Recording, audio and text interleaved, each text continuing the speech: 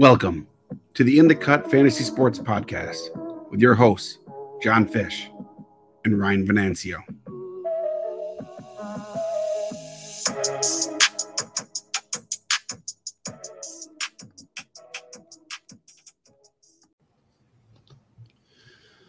What's up, everybody? Welcome back in episode 19 of the In the Cut Fantasy Sports Podcast. I am your host, John Fish, joined as always by Ryan Venancio. Ryan, what's up? What's going on, Fish? I could not be more excited to talk closers.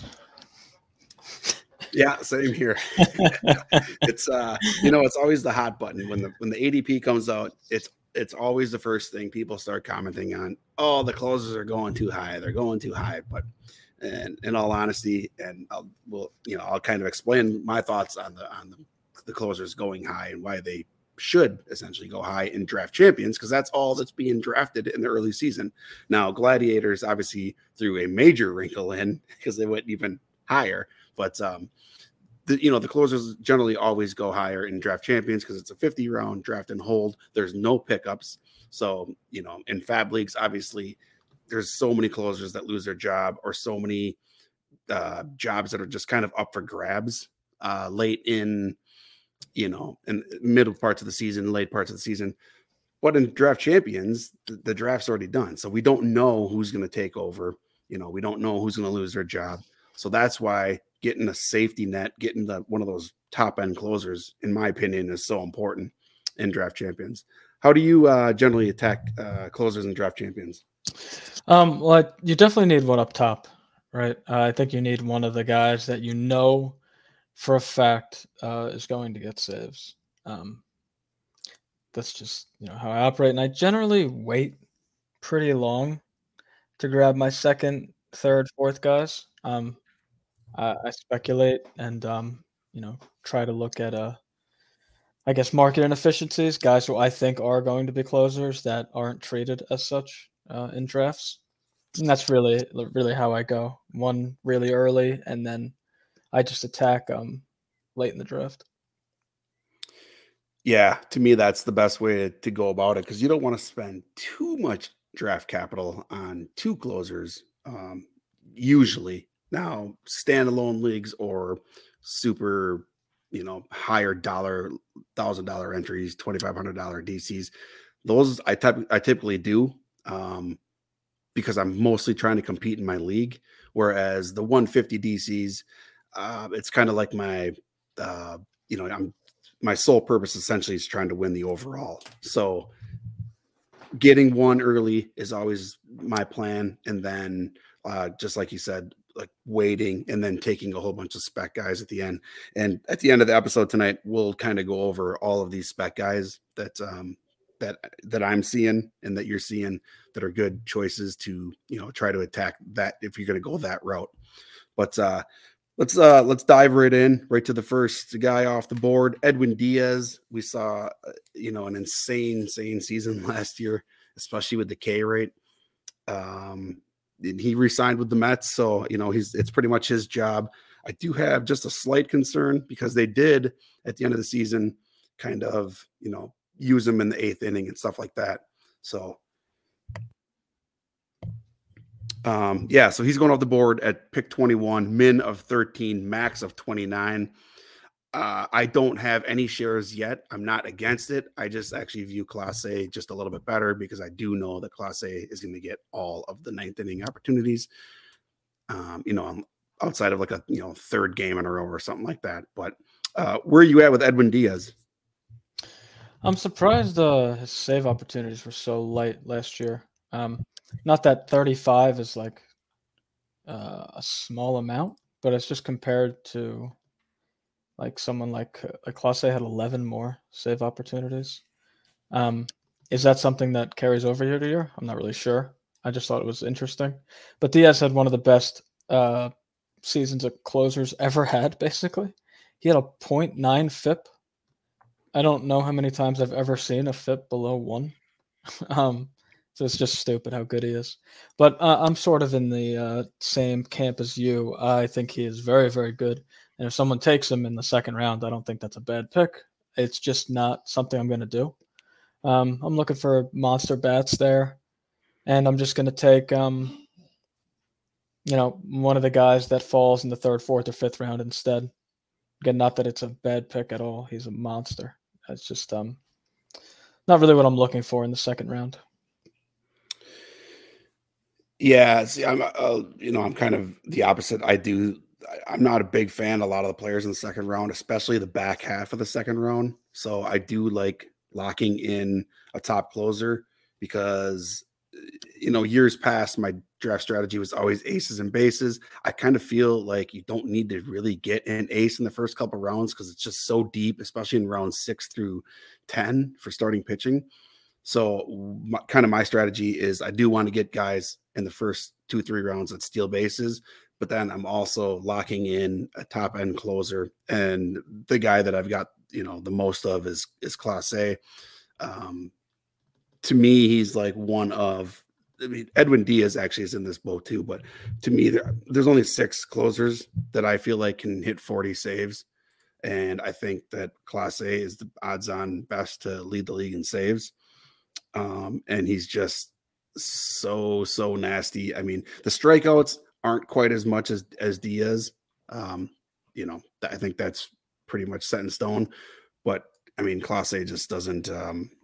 He's just so rock solid. He got the highest share of a team saves last year with 42 saves. He had a .73 WHIP, 1.36 ERA. Basically, if I'm going for a 2nd round using a closer, 2nd round pick on a closer, I want to be as safe as possible.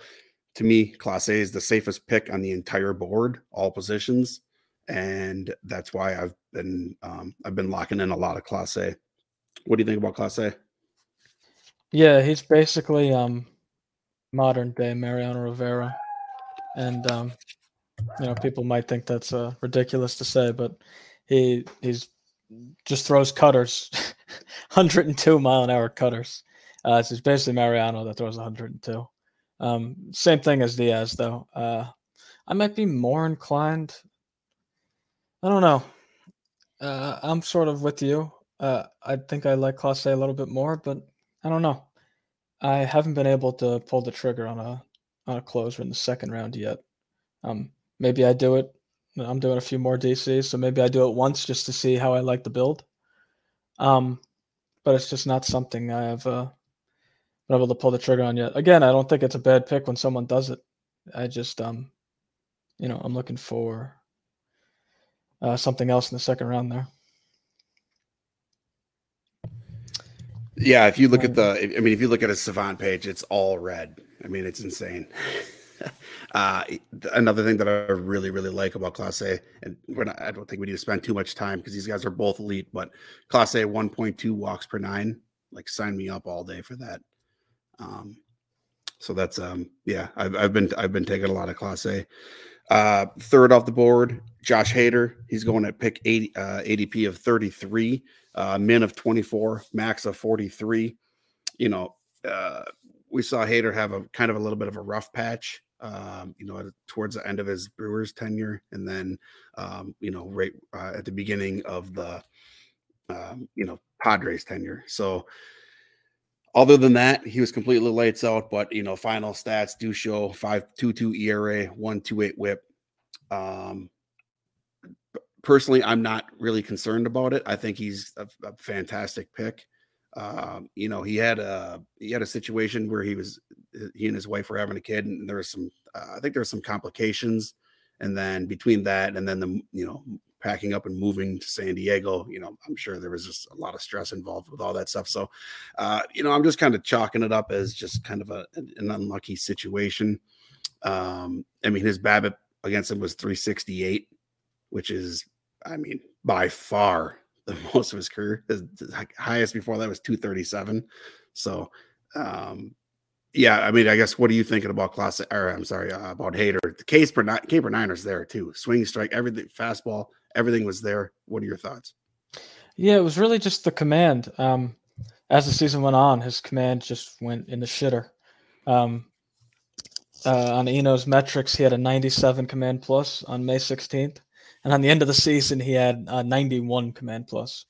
And assuming, because it was actually 95 at the All-Star break, which is like fine. If someone's 95, 97 for a reliever, that's like fine.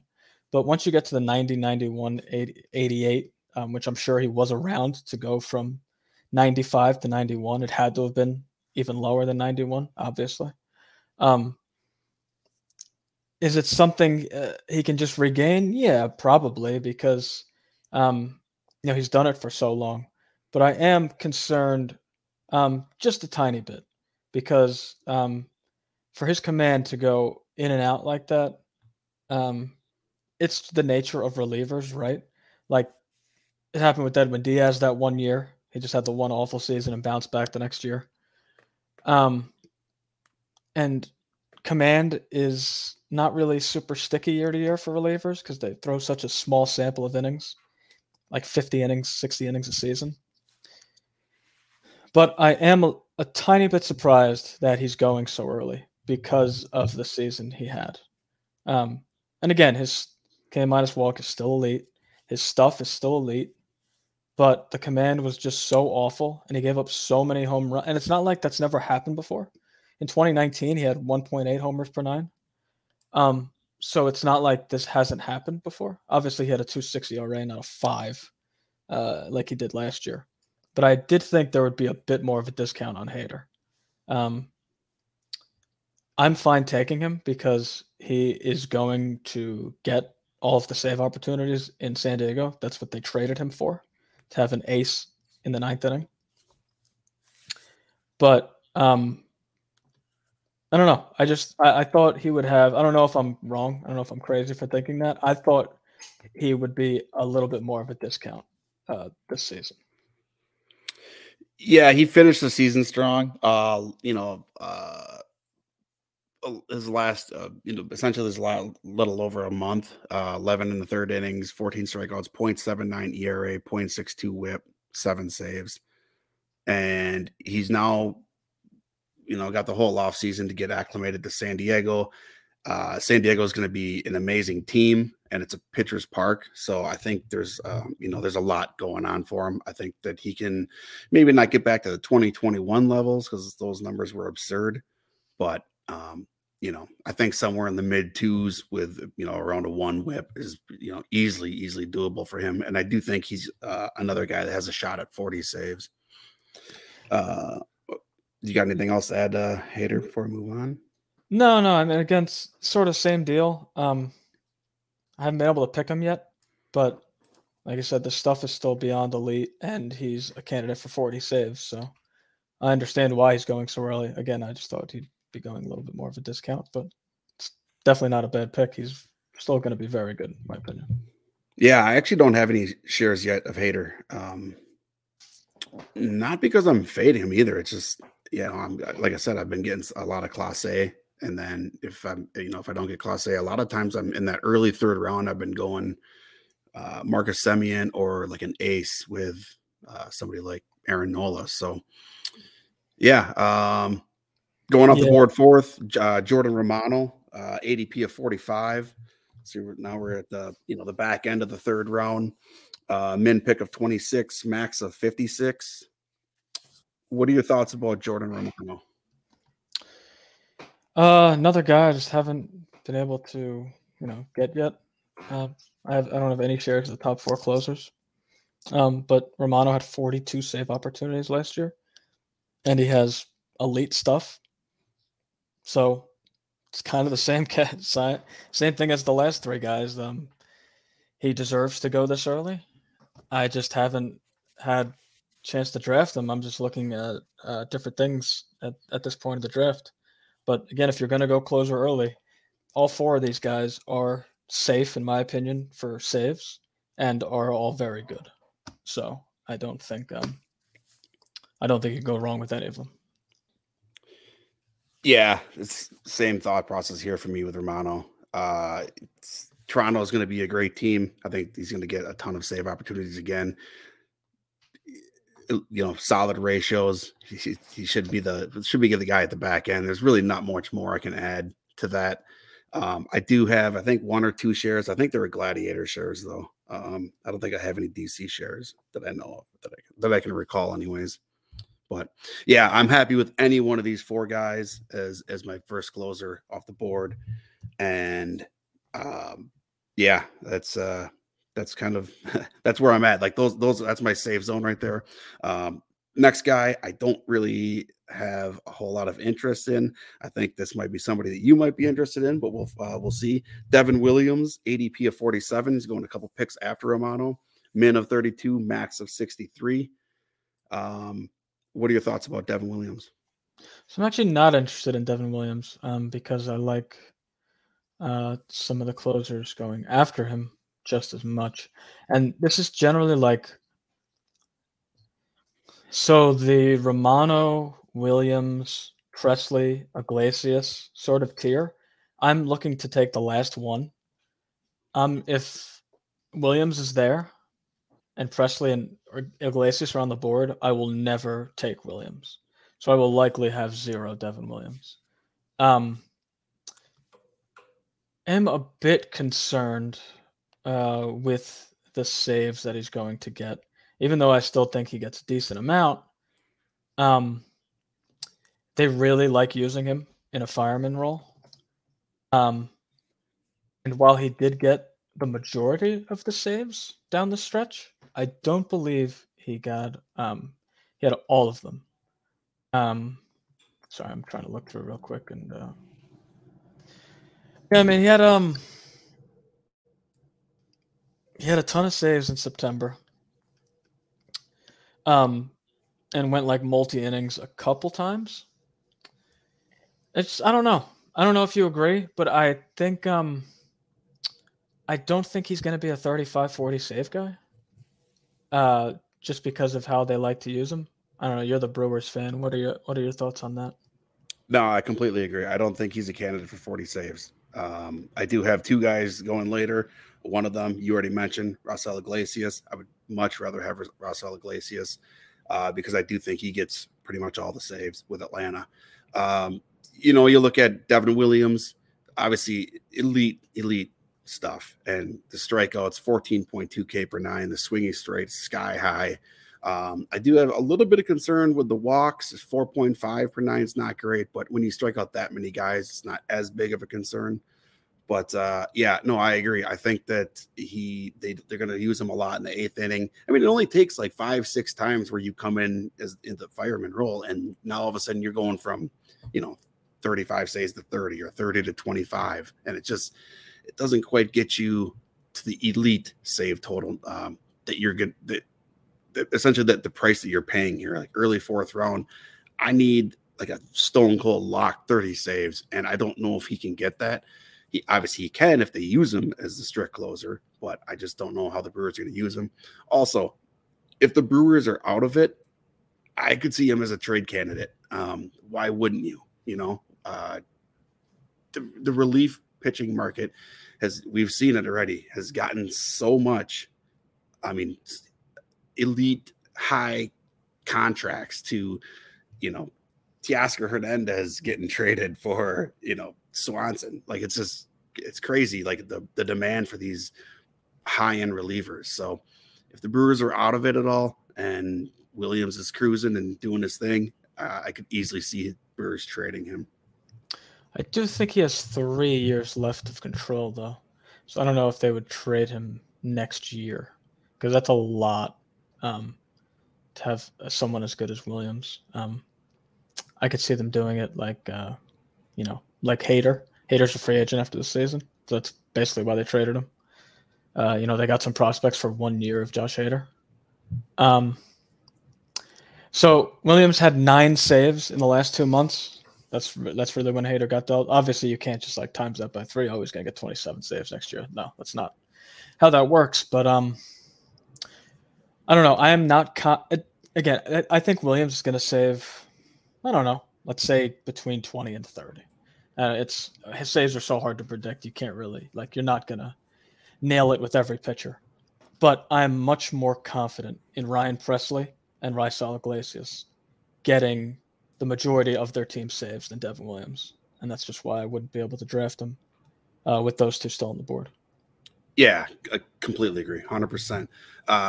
going back to the Brewers not trading him, they just traded Josh Hader when they had a 4-game lead in the division and still a full another year of control of Hader. And so I'm not putting anything past the Brewers. Well, no. But if Hader had 3 years of control left, they wouldn't trade him. They traded him because he only had 1 year left, is what my point was. Right, but they could have just traded him in the offseason or at the next deadline. Like, they had a 4-game lead in the division, and basically the team fell apart after that, obviously, because you take a major piece out of your bullpen like that, it shifts everything around, and then they're losing games at the end. It's like, so if they're gonna trade Hader, even though he had only 1 year left, he wasn't a free agent at the end of the last season. That would have made a little bit more sense, even though it still wouldn't have made sense to me because they had a 4-game lead in the division. But obviously that trade kind of drove me nuts. Just a little bit. Yeah. So, I mean, if you can get a haul for Williams, and you're out of it, that's the key. If you're out of it, go for it. But if you're 4-game lead in the division, you trade him, I might go insane again. So, anyways, yeah, I do agree with you. The next two guys, Ryan Pressly, Raisel Iglesias. Let's start with Pressly. The only concerns I have with Pressly is he seems to miss some time every now and then. But he still got to a save total, 33 saves. And the stuff is amazing. 2.98 ERA, 0.89 whip, 33 saves. That's Houston. I mean, it's tough to find a better team to be a closer on. They're obviously going to win a ton of games. So yeah, I do have a few shares of Pressly already as well. How about you? Yeah, and the current DC I'm drafting, Pressly was my first closer taken, and I just am going to draft the closer on the best team in baseball as often as I can, especially because they literally only use him as a closer. Because the rest of their bullpen is so good, like they have Brian Abreu and Ryan Stanek and Hector Neris and Rafael Montero, they don't need Pressly to be a fireman because they have 5 other firemen. Mm-hmm. So Pressly's like the vet that's just pitching the 9th inning. 9th inning's the hardest inning to pitch. And he's going to go out there every 9th inning and dominate. Obviously, it's a tad bit concerning that he went on the DL twice last year for right knee inflammation and neck spasms. He didn't miss that much time. Obviously, he still had 33 saves and 37 save opportunities and only 50 appearances is pretty ridiculous. And like you said, the stuff is elite. The K to walk is elite.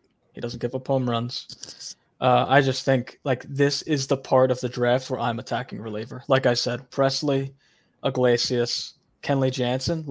I'm going to have a ton of those 3 guys because I think they're 30 to 40 save guys, and I'm not paying a top 3 round pick for them. Yeah, I definitely agree with Pressly, and we touched on twice already. Raisel Iglesias. This is a guy that I was off initially, just because Kenley was still a free agent. I didn't know what was going to happen. I wasn't sure if we were going to have the same situation we had last year where, Will Smith was supposed to be the closer, and then they signed Kenley, and then that pick just became trash. But Raisel Iglesias now is pretty much locked into the closer role. So I'm back on board. I've got a bunch of shares. I made up for the early fade drafts. But he's going ADP 54, min of 42, max of 69. So the one little concern I have about not necessarily the players, but where they're going. If let's say I'm drafting from the 1 spot, okay, at that 2-3 turn, if I don't take a closer, there's no guarantee I'm getting Iglesias or Pressly back at the end of the 4th. So that's just one slight little concern, but then I would pivot obviously to somebody you already mentioned as well, Kenley Jansen, but we'll get to him in a second. Raisel Iglesias. So you're obviously on board with Raisel Iglesias as well. Yeah, for sure. It's a bit concerning that his stuff went down. His stuff number went down as the season went on, and his velo was down more than a mile per hour. It usually sits last 2 seasons. It's at 96. Last year it was 95. But his fastball is so good, and he has two insane secondaries that it's really not anything of an issue. It's just more of like, just noticing how he went down a mile per hour in velo. And big thing to look at, like we already talked about with Hader, Josh Hader obviously isn't going to have anywhere close to a 5 ERA next season. Just like Raisel Iglesias isn't going to have a 4 ERA next season. Maybe some people do look at ERA for relievers. It's just that it's such a small sample. There's really no point in getting caught up in it. And when Iglesias went over to the Braves, he threw 26 innings and had a .3 ERA. He gave up 1 run in 26 innings. So if you look at that 4 ERA and it detracts you at all, just know that he is still very, very good. And that number doesn't really mean anything. Yeah, 3 straight seasons of a sub-1 whip as well. So, and he's just 1 year removed from 2021 when he had 103 strikeouts and 70 innings.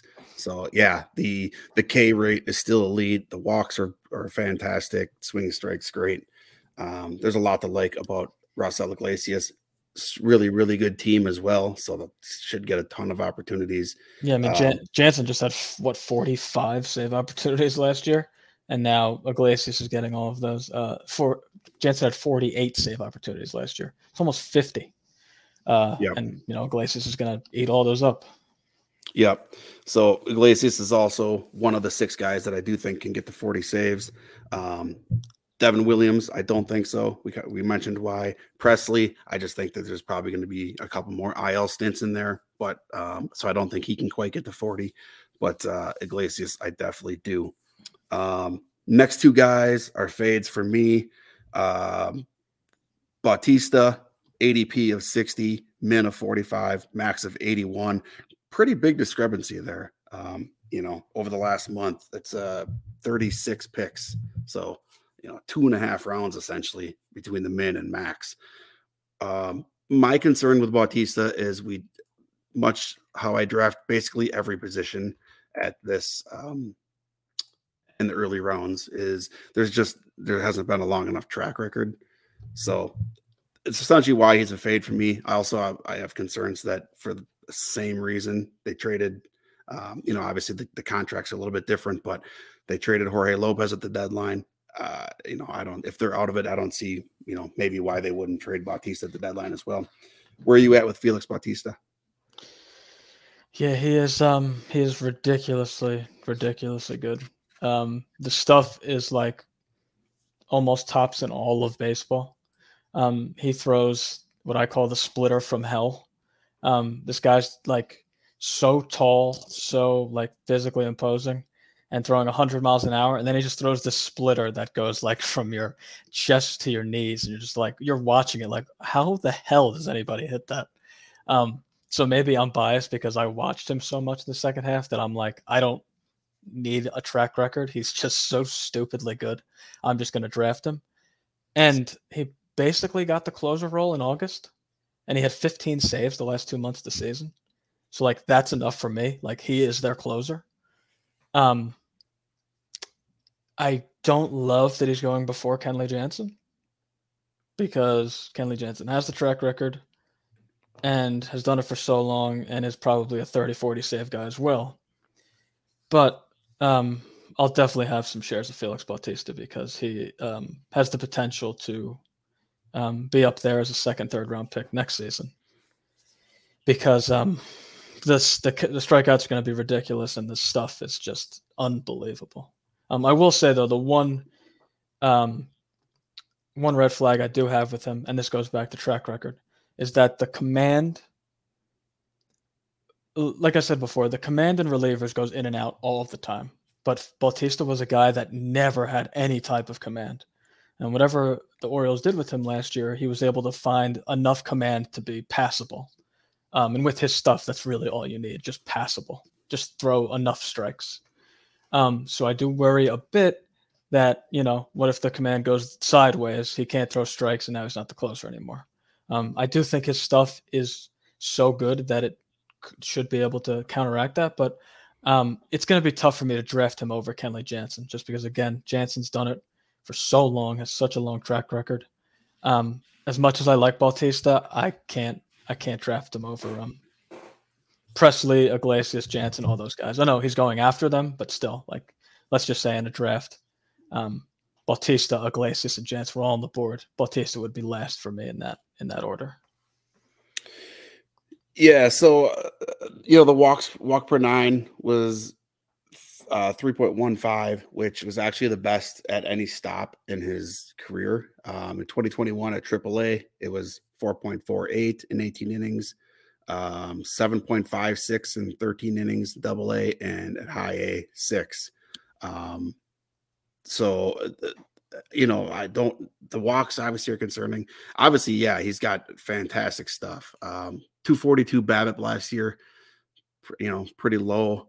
I don't know how good Baltimore is going to be. That's kind of another reason I'm kind of off of him. The 65 and 2/3 innings he threw last year were the most in any season. In 2021, he was at 46 and 2/3.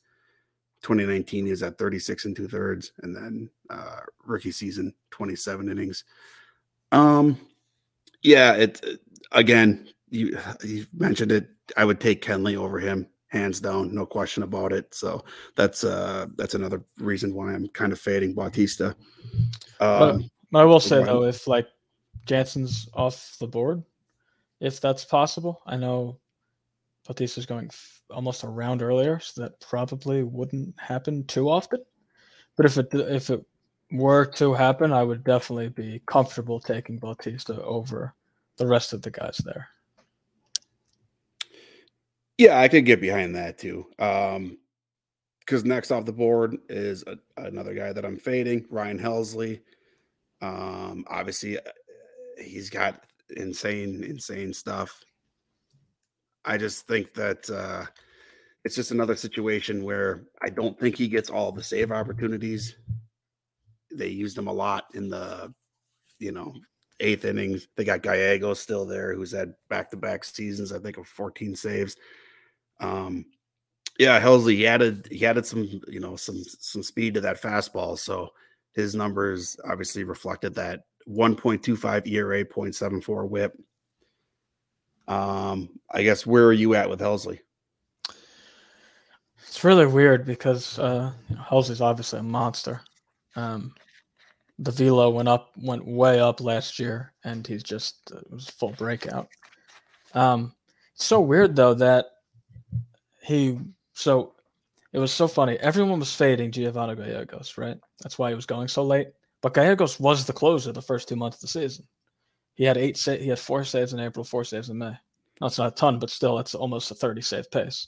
So people were wrong in fading Gallegos at first, and then they just stopped closing. I think Gallegos had 5 saves from June to the end of the year, like 5 or 6 or something. And then Helsley gets the job, and had a ton of saves down the stretch. In September alone, he had 1, 2, 3, 4, 5, 6 straight appearances with a save. So he had 7 saves in September. But then in the playoffs, they were using him more as like not a fireman, but he would like come in to face the middle of the order, sort of what the Phillies did with Sir Anthony Dominguez. He would like get some saves, but then face the middle of the order some games. It's just really hard to draft someone like that so early. But my biggest issue is you can't really put a number on it, right? Like Helsley had 19 saves last year. Does he get 25? Does he get 29? Does he get 19 again? Like I don't know. So I think that's why I'm fading him, really. It's just because I just don't know what he's going to get, and you're paying such a high price for him. I don't really want to pay for an unknown in a category that's so important when you're drafting someone this early. Yeah, if my eyes are seeing this right, he had 18 appearances over an inning. That's fine if he's shutting down the 8th inning and then closing the 9th. But at the same time, if he's going 2 innings, he's probably going to be down for the next day or two, and that could be missed save opportunities. And that's kind of why I think he's like max of 25 saves. And I could certainly be wrong in this, but I think he's more of like a 20 save guy. And I just, again, it's such a premium pick. I need like almost like assurance, like he's going to be pretty much a lock for 30 saves, and I just don't think he can get there with the way they use him. But I guess we're not always going to be right on everybody, so we'll find out, I guess. Yeah, it's not that I don't think he can get to 30. I just don't know. It's not that, like, if he got 30, I'm not going to be like shocked. I don't know. And I also, again, with the recurring theme, like, why is he going above Kenley Jansen? It makes absolutely no sense to me. I don't really know. Like, I'm not sure what the thought process behind that is. Kenley Jansen has, and again, just moving over to Kenley Jansen, kind of said when we went on Helsley, but Kenley Jansen has done this for so long. I don't know. Is it because people have wanted to like end just like Kenley Jansen being a thing forever? I know, like Dodger. I know it's fantasy baseball and not real. Like people that are just real baseball fans aren't, drafting. But people have wanted to like kill Kenley so many times, and he's just always going to be the closer. And he had 40 saves last year. He's going to a team that, while they're not nearly as good as the Braves, they're still a decent team.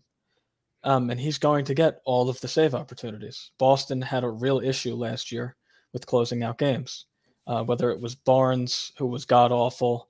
I believe they gave some to Houck, who wasn't terrible but couldn't stay healthy. Schreiber, all these different guys. I'd imagine they acquired Jansen to have a set ninth inning guy. I mean, that would be what your thoughts are too, no? Mm-hmm. Yep, absolutely. This is a guy that's not going to be coming in the 8th inning. He's not going to be coming in the 7th inning. He's going to get the ball in the 9th inning every time he goes out there. And if you look at his numbers, what he did in 2022 compared to 2021, when everybody thought he was maybe kind of starting to fall off a little bit, he improved his walk per 9, which that was kind of the issue in 2021, 4.7 in 2021. In 2022, 3.09. So huge improvement there. The home runs kind of became a little bit of an issue this past season, 1.13 per 9. But, the K rate is still elite, over 11, again, almost 12, 11.95. The fastball is right there, 93.7. There's just I don't get why he continues to be going later in drafts, and I'll just continue to take all the shares like I did last year when he was also going a little bit later. This guy is the closer. This is the 6th guy that I think has a shot at 40 saves to go with Edwin Diaz, Clase, Hader, Romano, and Iglesias. And I don't see any signs of, a complete collapse here, I guess. And the one issue I do have with this upcoming season with Kenley is the pitch clock, and because he takes so long to deliver the ball. But a veteran like him, he's got the whole offseason to figure it out, to work on it. And I don't have any issues with him, and I already have a ton of shares to back that up. Yeah. To me, a bit of a concern more than the pitch clock would be that his whiff rate took a pretty big hit last year. The zone contact was the worst of his career, and much worse than the year prior.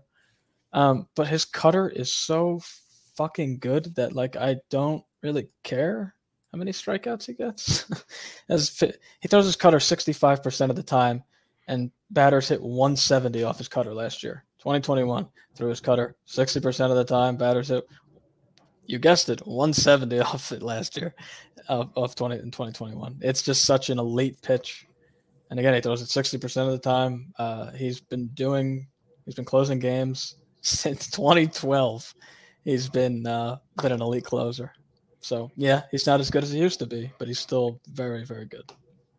Yeah, for those that are into X stats, his XBA last year was 169. That's terrific, obviously.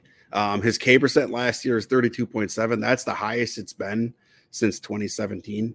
So I'm on board with Kenley, obviously. Next off the board, Camilo Doval, another guy that I really like a lot. ADP of 80, min of 63, max of 112. You want to go ahead and give us your thoughts on Camilo Doval? Yeah, so he's actually He's very good. He throws stupidly hard. Um, my little concern is that Taylor Rogers might take away some saves from him. Um, I think they're going to mix and match with like righties and lefties.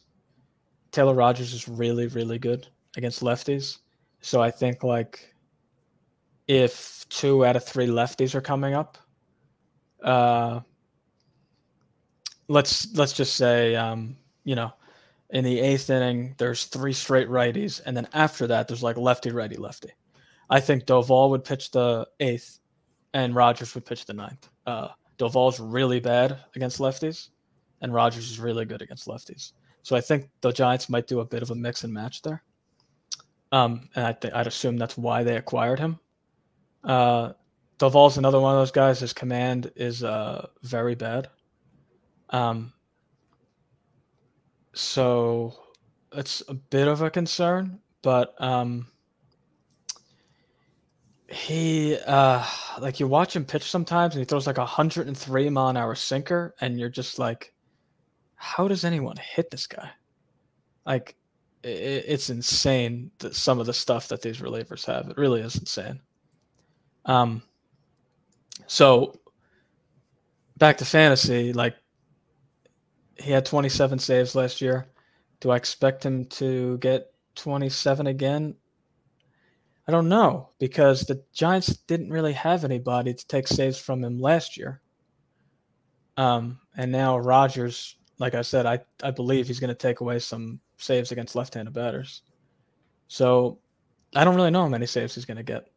I don't think he's going to be an Iglesias, a Presley, a Jansen, even a Bautista, who got all of the Orioles saves down the stretch last year. I don't think he's going to be like one of those guys and be like only used in save opportunities. What are your thoughts on Doval? Yeah, I completely agree. It's a little concerning with Rogers there now. I do think Doval's going to get the majority of the saves, but again, it's kind of like going back to what I was saying. Like if you miss out on, an extra 5 to 6 save opportunities, it takes you from 30 to 25 saves. I think he comes in probably somewhere around 25 saves, 23 to 25, somewhere in there. So yeah, I definitely liked him a lot more. I still do kind of like him just because I do like the stuff, as you were saying. The walks are definitely concerning. I hate especially closers that that walk guys. Especially, I'm one of the weirdos that likes to watch my closer. If I see they're in the lead, I'll make sure I get the game on and I watch it. And I just want to be in pain, I guess. But yeah, that's somebody that I did have a lot of interest in. I still do have some, but I'm not, going overboard with it. The next guy, clear fade for me. It's not even close. David Bednar, ADP of 101, min of 81, max of 120. I just don't have any interest here. He's another one who I don't think he's going to get all the save opportunities. And on a team like Pittsburgh, you need all of the save opportunities. So that's it, really. I mean, I love all the stuff. I think he's a fantastic pitcher. That's basically it. We're drafting closers for saves, and I think he maybe comes in around 15 saves. What do you think about Bednar? I would definitely project him for more than 15. That's very, very light. He had 17 in the 4 months he was healthy before he went in the IL. So that's roughly 8 a month. So he was on pace for 24, 25 saves last year. I don't hate the price, and he is like really, really, really good. I would fade the notion that I believe I saw it earlier in the offseason that like they're not going to use him as the closer, which is just moronic. They don't have anyone even remotely decent. And the 9th inning is the hardest inning to pitch. Like Robert Stevenson is a complete project. Will Crow isn't good, and Dwayne Underwood, like this bullpen is atrocious. David Bednar's their closer, in my opinion. I do think he's going to get all their saves. What would concern me is that there were so many talks about him being traded last year, and it just didn't happen. It might not have happened because of the injury. And he has a lot of years left, and it would make sense for the team like Pittsburgh, who is not even remotely close to winning, to trade a guy like Bednar because they'd get a lot from a really good reliever that has 3 years of control left. So that would be the one reason why I wouldn't trade Bednar, because I think it's almost a lock that he gets dealt at the deadline. Yeah, that's another concern. He also dealt with back issues for a lot of last year, and that's just, usually those things don't go away. So I would, again, he's obviously a fade for me. I'm totally willing on taking a shot on Robert Stevenson real late. We finally got him out of Colorado, so I think that's going to help his cause quite a bit. He used to be a really good reliever for Cincinnati. In 2019, 64 2/3, 81 strikeouts, 104 whip. So, is obviously Robert Stevenson going to steal it right away and he's going to be great? No, that's not what I'm saying. But Bednar just has way too many red flags, and I just don't have any interest in him. Yeah, to talk about Stevenson, just because I guess we can talk about the Pittsburgh bullpen situation for a bit. Stevenson is actually sort of intriguing. His slider is a really, really elite pitch. And like you said, he's out of Colorado now. On Eno's sheet, he's got not great command not great stuff for a closer, but the command is good and the pitching plus is very good. I think the model just really likes the slider, I would assume. So is it possible he's the closer when Bednar leaves? I think he would be the leading candidate because they don't have – I haven't done a deep dive into their minor league guys, but they don't have anyone on the major league roster that is a closer. So I would say, yeah, Stevenson is the guy if you're going to spec. Yep, absolutely. Next guy, I would actually much rather the next guy than Bednar. Clay Holmes. I don't see really how he's not the Yankees closer this year. Actually kind of surprised to see him going down here where he's going. ADP of 101, right next to Bednar. Min of 82, max of 117. Do you know why Clay Holmes is going down here? Have you usually the Yankees if there's a Yankees closer, you got to think he's going much higher with how good the team is. Yeah, I'm assuming it's just the second half. He had a 1.31 ERA in the first half and a 4.85 ERA in the second half. He just totally lost his command.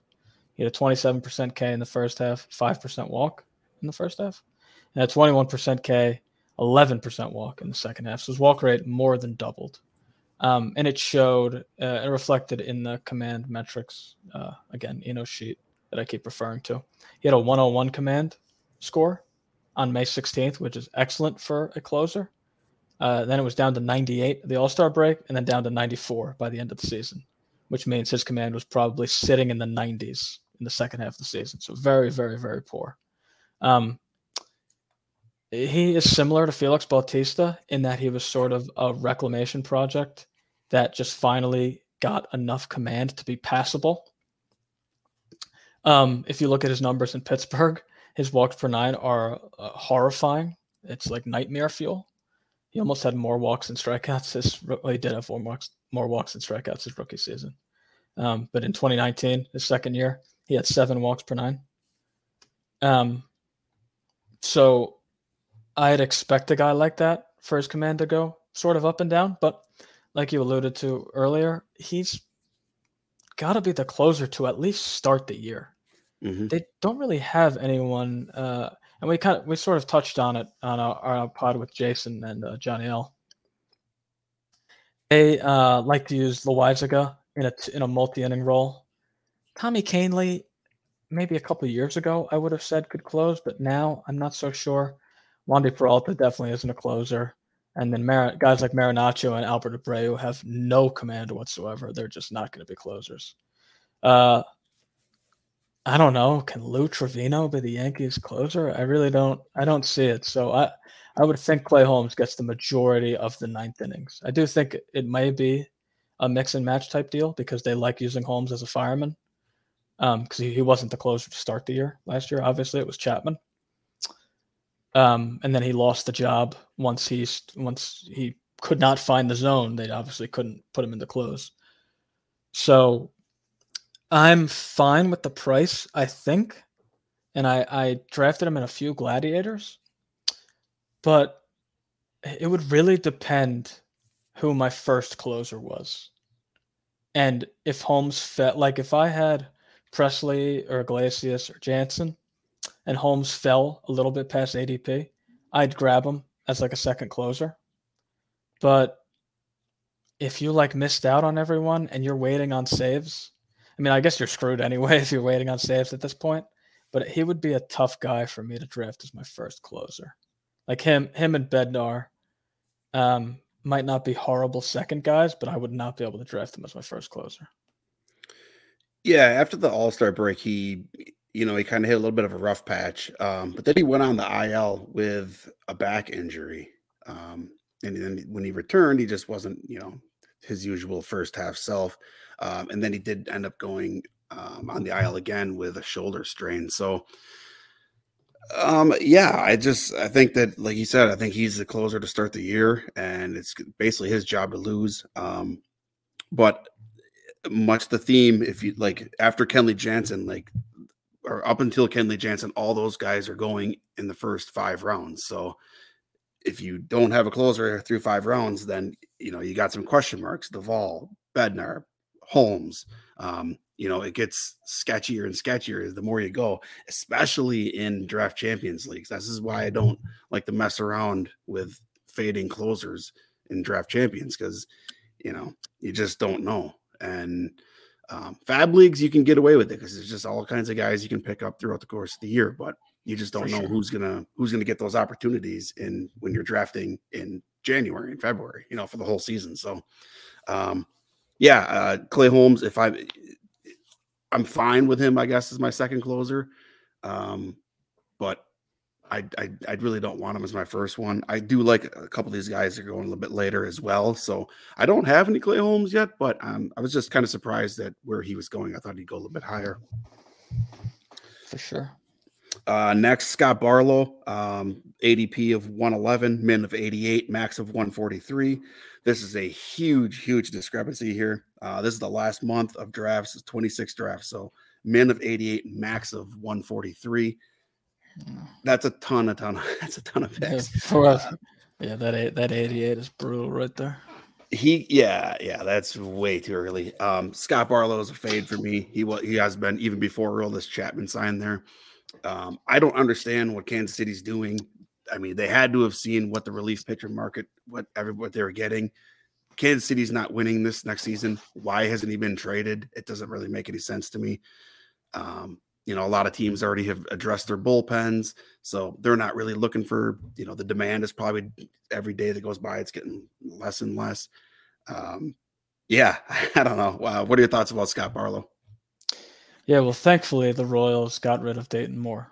So, and now you've seen the new regime take over, and they're trading Michael Taylor, they're trading Alberto Mondesi. Barlow is not going to be on the Royals the entire season. He's just not going to be.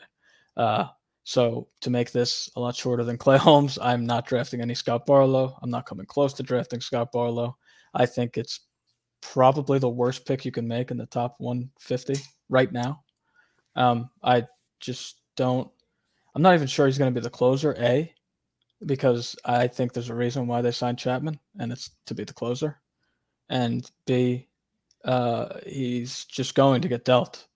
It's a new regime the Royals have, and I think they're going to, clean house of all these veterans. They're going to get rid of Dozier. They're going to get rid of Barlow. Anything they can get for a vet, they're going to do. And same thing as Bednar.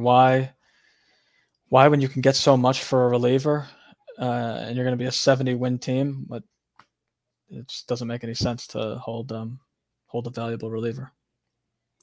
Yeah, Scott Barlow, he's a really good pitcher too. He should be able to get a nice return for him. We did see his K/9 come down a little bit from 11.02 in 2021 to 9.32 last year. So we did see that come down quite a bit.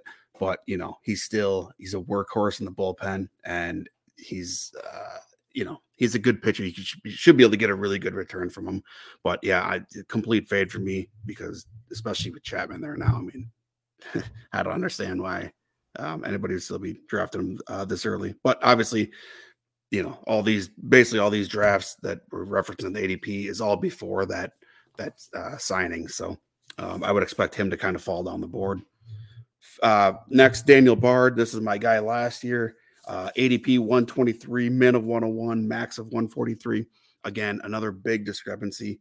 That max pick of 143. Congratulations to whoever that was. Got a sure closer.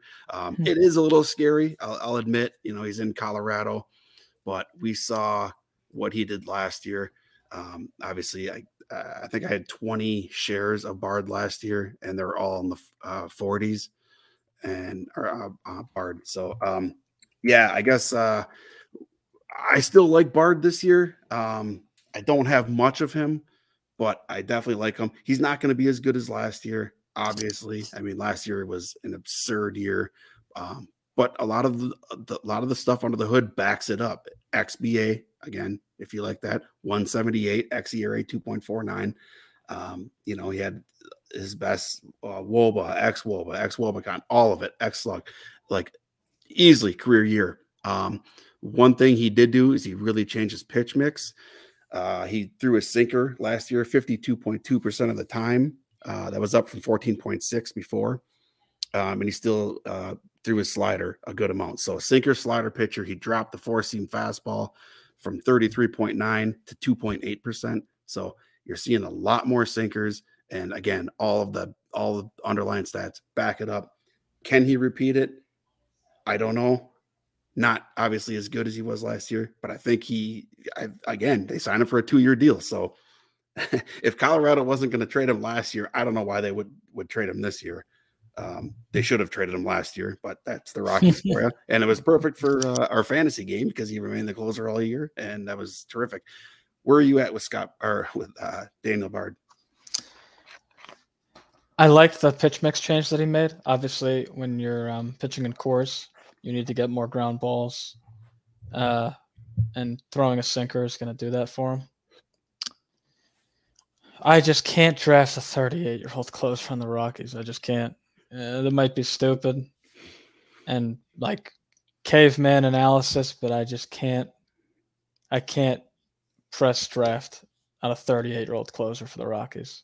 It's not going to be on any of my teams. I don't think it's a horrible pick or anything. I will not be able to physically do it. It's sort of like Gregory Soto. He's my Gregory Soto of last year. Like, yeah, Gregory Soto was the closer, and it was you probably wanted to rip your hair out every time you watched him, but he still got the saves. He wasn't going to be on any of my teams. Just not going to happen. Bard's obviously much better than Gregory Soto, but I don't know. Just not going to have him on a single team. I'm sorry if I offend anyone in the Bard family. No, I get it. Bard's 3.7 walk per 9 is less than ideal for for a closer in Colorado. Closer in general, it's not good, but especially in Colorado, only a 240 BABIP. So we're going to see him come back to earth, but I still think that he's the guy in the bullpen that's going to get, the majority of the saves. So if for whatever reason I don't have any closers, I'm okay with Bard as my one, but I'm taking a lot of shots then. Like, I'm probably taking 8-9 specs after that, because you can't fully rely on a guy like Bard, in my opinion. Yeah, Bard's at least that's a perfect example when I said I wouldn't want Clay Holmes or Bednar as my RP1.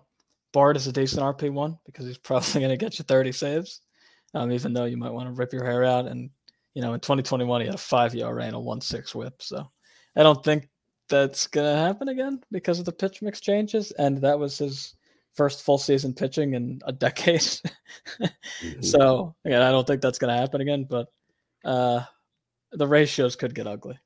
But, you draft closers to get saves, and he's going to get saves. So it's definitely not nearly as bad as a pick of Scott Barlow. Yep. Yep. Exactly. Uh, Next off the board, Duran from the Twins. This guy uh, obviously is an insane pitcher. What a weapon in the bullpen. If you look at a StatCast page, it's a lot of red. ADP of 126, min of 98, max of 168. Again, just a huge discrepancy. 70 picks difference, 98 to 168. My concern just with a lot of these guys is how many saves are you going to get? And Rocco Baldelli has shown that he does not like to go with a set closer. So they still have Jorge Lopez there. And obviously Jorge Lopez struggled a little bit after the trade, after he got over to Minnesota. Duran, they like to use him as the fireman. I just think that there's just not going to be enough saves here. He's another guy who throws, over an inning quite a bit. So what do you think about Duran? I think he's a perfect second reliever if I'm getting him at a bit of a discount. I think if he falls to the 140s, 150s, like he has in a few drafts, I'd be okay getting him as my second reliever. If I got one of the studs up top. Again, this might be a little bit sort of like wish casting, but I think he's going to get a lot more save opportunities next year. They were using guys like Emilio Pagan, like Jorge Lopez, and they just had so many blown saves last year. They lost so many games in the ninth inning. And to just have, it's funny, a lot of teams use their best reliever in the ninth inning because the ninth inning, again, I've said it a few times, the ninth inning is the hardest inning to pitch. Guys don't swing as often. And it just makes it harder. It's the most highest leverage situation. It's harder to pitch in the ninth inning. And I just think it might not happen right away. It might not happen in May. I think at some point next year, Duran is going to be the full-time closer. Again, I might just be projecting or, sort of hoping for something that isn't realistic because, like you said, Baldelli, even though in years past he has used a set closer, he's shown that for whatever reason he doesn't like using, well, at least last year, he didn't like using Duran as their closer. He only had 8 saves. But he did have, again, this could mean absolutely nothing. He had 2 saves. His last 5 appearances were all 1 inning, and he had 2 saves the last 2 weeks of the season. Again, could mean absolutely nothing. And, sorry,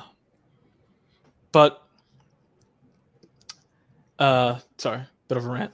But I think, again, at some point next year, Duran is going to be the Twins' full-time closer, in my opinion. Yeah, I guess we'll see. I do think that you made a great point. If you have one of the guys up top, getting Duran as your second closer, because you're going to get elite ratios and an elite K total from a reliever. So, and then, some saves. Obviously, you think he's going to have more than I do, but I think it's a great point. Let's say you got a Class A, and then you get a Duran as your number 2. That works perfect. Alexis Diaz, next off the board, ADP of 127, min of 98, max of 165. Again, huge discrepancy. We saw him come on really strong for Cincinnati last year. Cincinnati is another bullpen that is generally a good thing to avoid because they just don't ever go with a set closer. But what do you think about Diaz? The one concern with me about Diaz is I actually don't think the walk rate really shouldn't be as bad as it is. His command really isn't that bad. He was another guy who got a decent amount of saves. He had 4 saves the last 2 weeks of the season. I think he's sort of a blind spot for me. I sort of faded him all fab season because the Reds just literally never use a set closer, unless it was Raisel Iglesias. So maybe they do because Alexis Diaz is really, really good. But it's too many red flags, I think, for me. The walk rate, the Reds, just, you never know what they're going to do. And on top of that, that ballpark is just god awful. Mm-hmm. So it's sort of a barred situation where the ratios could get really ugly. I guess if he was more of like a sure thing for saves, I don't know. It's so hard for me to predict saves. Like they're so hard to predict once you get. And obviously, the lesson you should learn from listening to this episode is that grabbing one of the guys at the top that you're getting 30 plus saves for if they stay healthy those guys are so valuable because you really can't just go back to last year. If you write down on a piece of paper, like say you have your desk where you do all your fantasy baseball stuff, write down a piece of paper and try to guess the saves for all the guys going after, like from reliever, from RP like 10 to 30. Try to guess all those guys' saves and then look at it at the end of the year. Like you're going to be wrong on so many guys. Like this whole middle, it's so hard to predict, and relievers are so fickle year to year that I'm just going to fade almost all of these guys except for Duran, who I just love because he's so freaking good. And again, I think he's just going to be the full-time closer eventually. And Clay Holmes, like I'll have a few guys that I like gravitate towards. And again, I could be totally wrong. Duran could get 10 saves next year and Alexis Diaz could get 27. Like who knows? I think you kind of just have to, I think you have to pick a couple guys in this range. And I again, this is just my opinion. I might be totally wrong. I think you got to pick a couple guys in this range and just take them a bunch. I think if you're going to have like 1 share of Barlow, 2 shares of Bednar, couple shares of Clay Holmes, couple shares of Diaz, couple shares of Durant, I don't think that really works. I think you need to like do your research, deep dive, and try to pick like 2 guys you think are mispriced in this range and just draft them a ton. Because again, the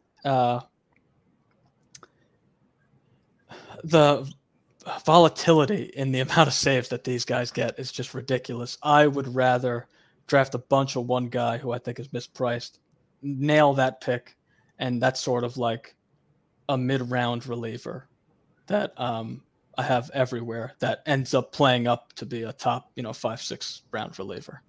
What are your thoughts on that? Sorry, I know I went on for a bit, but yeah, no, I like that. But again, right at the beginning of what you were saying, this is exactly 100% why I take one of the sure closers in DCs. You don't have to in Fab Leagues. Like you could wait in Fab Leagues and take a lot of these guys down here that we're talking about with, what if you go Bard, Duran, Diaz? What if you go with 3 guys in a Fab League? You hope 2 of them work out. If only 1 works out, it's fine because you got the rest of the season. You can pick up guys. I wouldn't do that in a DC. I just like to get that sure thing in a DC. One thing about Diaz, there's a couple, actually there's a bunch of things about Diaz that are very interesting. He could come out, be the closer next year, save 30 games, elite ratios, high Ks, and we could all be like, oh yeah, well, of course he did. There's a lot of evidence to back that up. But there's also 4.7 walk per 9, 192 BABIP last year. He's a severe fly ball pitcher, 0.65 ground balls to fly balls. And it's that park. And the team isn't great. So there's a lot of red flags, like you were saying. There's also just so much good stuff to look at here. Swinging strikes elite, Caber 9's elite. The surface stats are fantastic. And then, the guys that he's also competing with in the bullpen, they're coming off some pretty serious injuries. TJ Antone, Lucas Sims. So he's really, really tough. I don't have any shares. I probably should at least get 1, I think. I know you're saying you should load up on a lot, but I do see a path to a ton of success for him. So maybe I do get 1 or so. But yeah, he's really, really tough to predict. Yeah, I mean, you'd have to imagine he's going to lead the Reds in saves, right? I mean, I would think that's pretty close to a lock. I guess I just sort of like Duran more, so that's why I won't have much Diaz. Mm-hmm. But yeah, no, like I said, I'm gonna have a few guys that I draft a ton of in the middle rounds, or I might draft none of them. I don't know. I might just fade this entire like uncertain range completely and just go 1 or 2 up top, the guys I really like, and then just take 30 plus round specs. I think that is a viable strategy. Yeah, I agree. That's it's kind of like the flow of the draft. Like, how is your draft looking? Like, are the closers being pushed up? Like, are the middle guys being pushed up? Or if there's a bunch of guys that are still there and you're picking, you're like, oh, I could wait another round or two, and you could still get one of these guys that are closer to the max pick. Again, like the ranges on these guys, the min to the max, every league is different. So if your league is, everybody's taking other positions, then just keep doing that. Keep taking those other positions as well. Just make sure you don't miss out on the run if you do want one of these guys, because I think once a couple of them start going, I think you're going to see them all like kind of get going because everybody will start panicking a little bit. But a couple more guys to just close it out. Andres Munoz, Jose Leclerc, Pete Fairbanks. Andres Munoz obviously has just insane, nasty stuff. 147 ADP, man of 114, max of 172. Again, it's how many saves are you going to get? You got Paul Sewald there. That Mariners bullpen's really, really good. What are your thoughts about Munoz? So it's funny. Everyone like loves Munoz, and he has this crazy, like, really good stuff and strikes a ton of guys out. But Paul Sewald is just as good. I know people like wouldn't expect that, but he's just as good, if not better. His stuff metrics are better at least. And I think if I had to choose between the two, I'm just going to take Sewald because he goes 40 picks later. And I think he's going to get just as much saves, if not more, and he's just as good. So that's how I'm attacking that bullpen, at least. I get paying up for Munoz. He's like, if you were looking at all these guys from like pick 100 to 200, be like, oh, who's the guy that's most likely going to jump into the top 3 to 4 rounds in 2024? I'd probably say it's Duran and Munoz. So I get why Munoz is going 40 picks higher. I just I'm not going to have any shares because, again, I think Sewald is just as good of a bet to get the 20 or so saves. Yeah, it's really all it comes down to is the saves. Munoz, just like Duran, they have an argument for the best relief pitcher in baseball. So it's just a matter of getting the saves. I mean, that's saves is one of our categories. It's incredibly tough to predict when you're outside of the top rounds, like we said. But I think you're going to get elite ratios, elite strikeout numbers, and he's going to get some saves. How many? We don't know. He could get 10, he could get 20. You just don't know. And that's always scary to play with, in my opinion. This would be a great pick in a fab league because if he is getting the saves, great. If he's not, okay, now you need to dip into the fab pool and try to get that category. But he's going to be elite in the ratios. Leclerc's kind of a fade for me. I just have a lot of concerns about the control. We've seen him lose the job multiple times. It's just a very shaky situation there in Texas. What are your thoughts about Leclerc?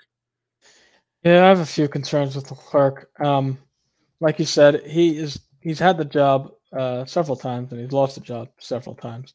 I get that he was coming back from Tommy John, and command generally takes a while to get back when you're coming back from Tommy John. So I wouldn't expect it to come back. He pitched for, I don't know, he pitched like half a season, about a little over half a season. His fastball just got fucking pummeled last year.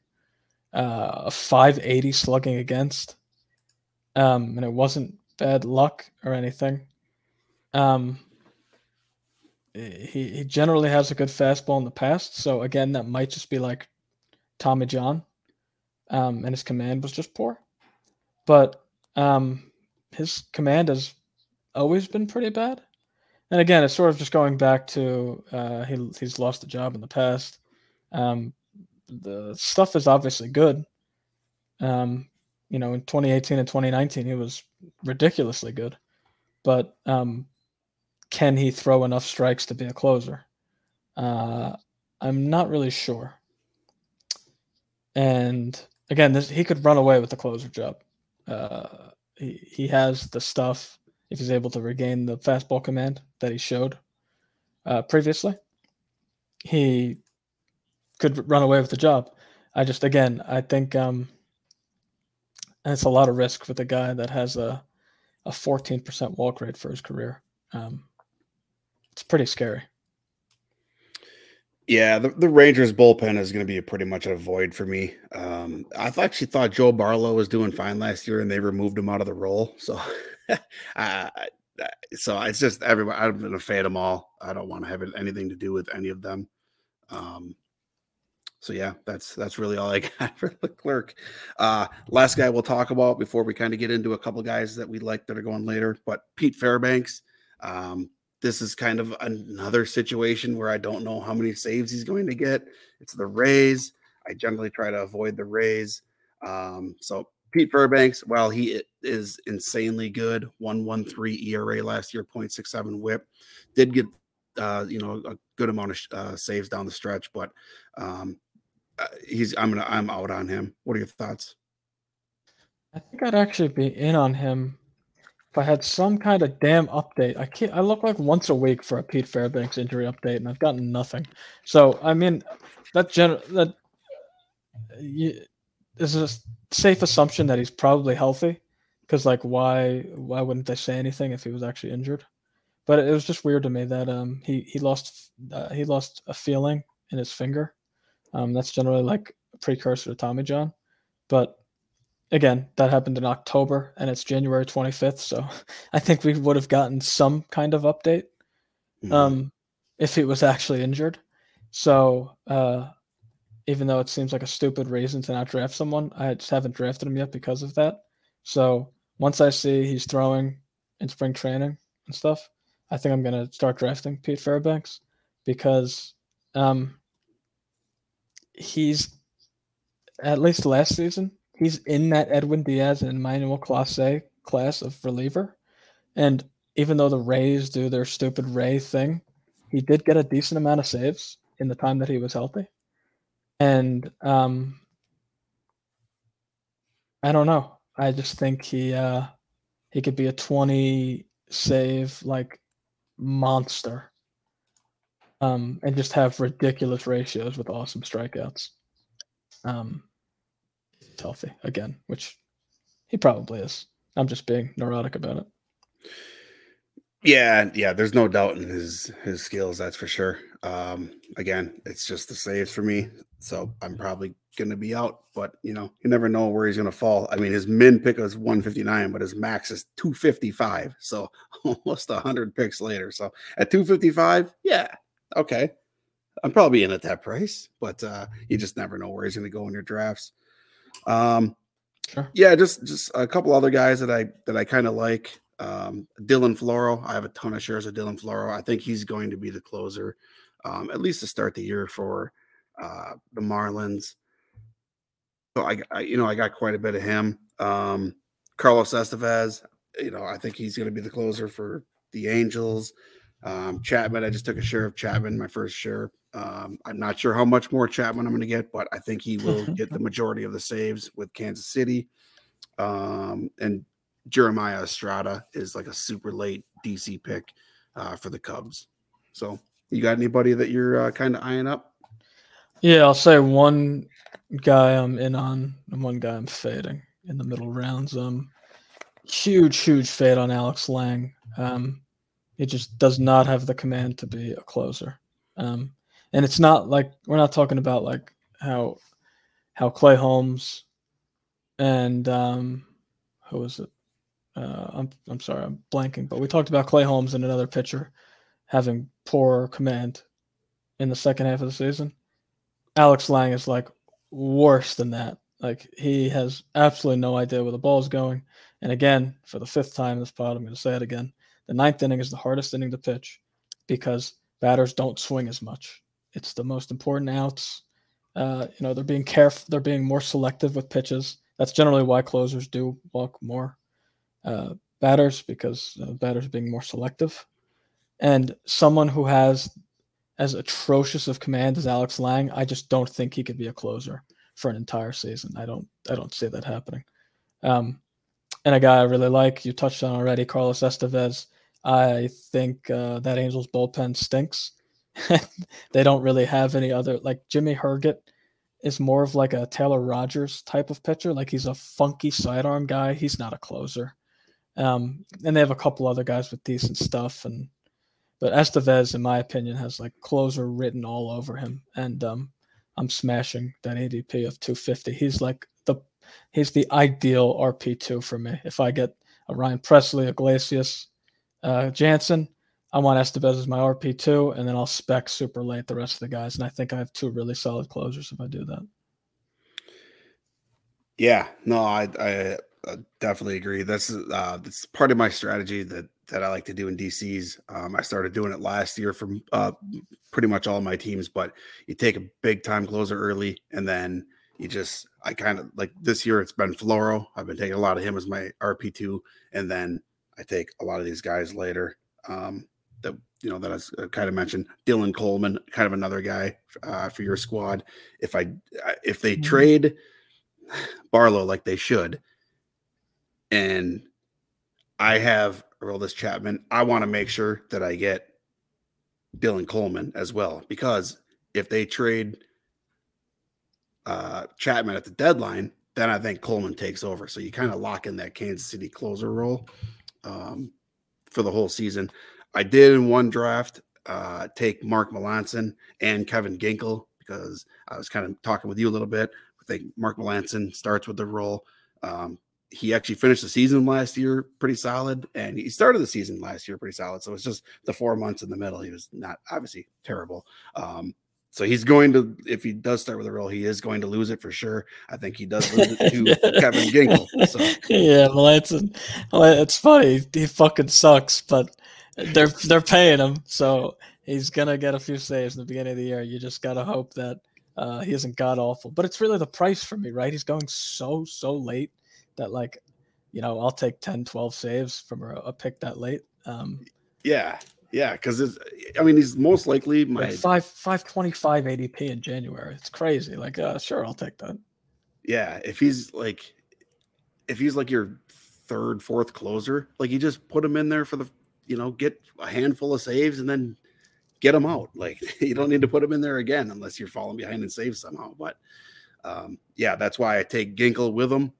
Because I think he loses it to Kevin Ginkel. Now, if he loses it to somebody else, it's not the end of the world, because you're not spending very high picks on these guys. So, it's more the risk is, the upside just farly, outweighs the risk in my opinion. So, but yeah, I think that should do it. Do you got anything else to add with the closers? No, I think we touched on everything. Yeah, we actually ran a little bit longer than I thought we would, but I guess we had a lot of things to say about closers. So upcoming this Friday, we have our rivalry night back, second edition, with Dodgers and Giants, with Vlad Sedler and Justin Mason coming on. So I can't wait. I'm looking forward to that. I love these Friday night, rivalry nights that we're doing. So I like to, ask them, how they became fans and stuff like that. That's kind of stuff is interesting to me. So, I guess that should do it. And we will see everybody next time.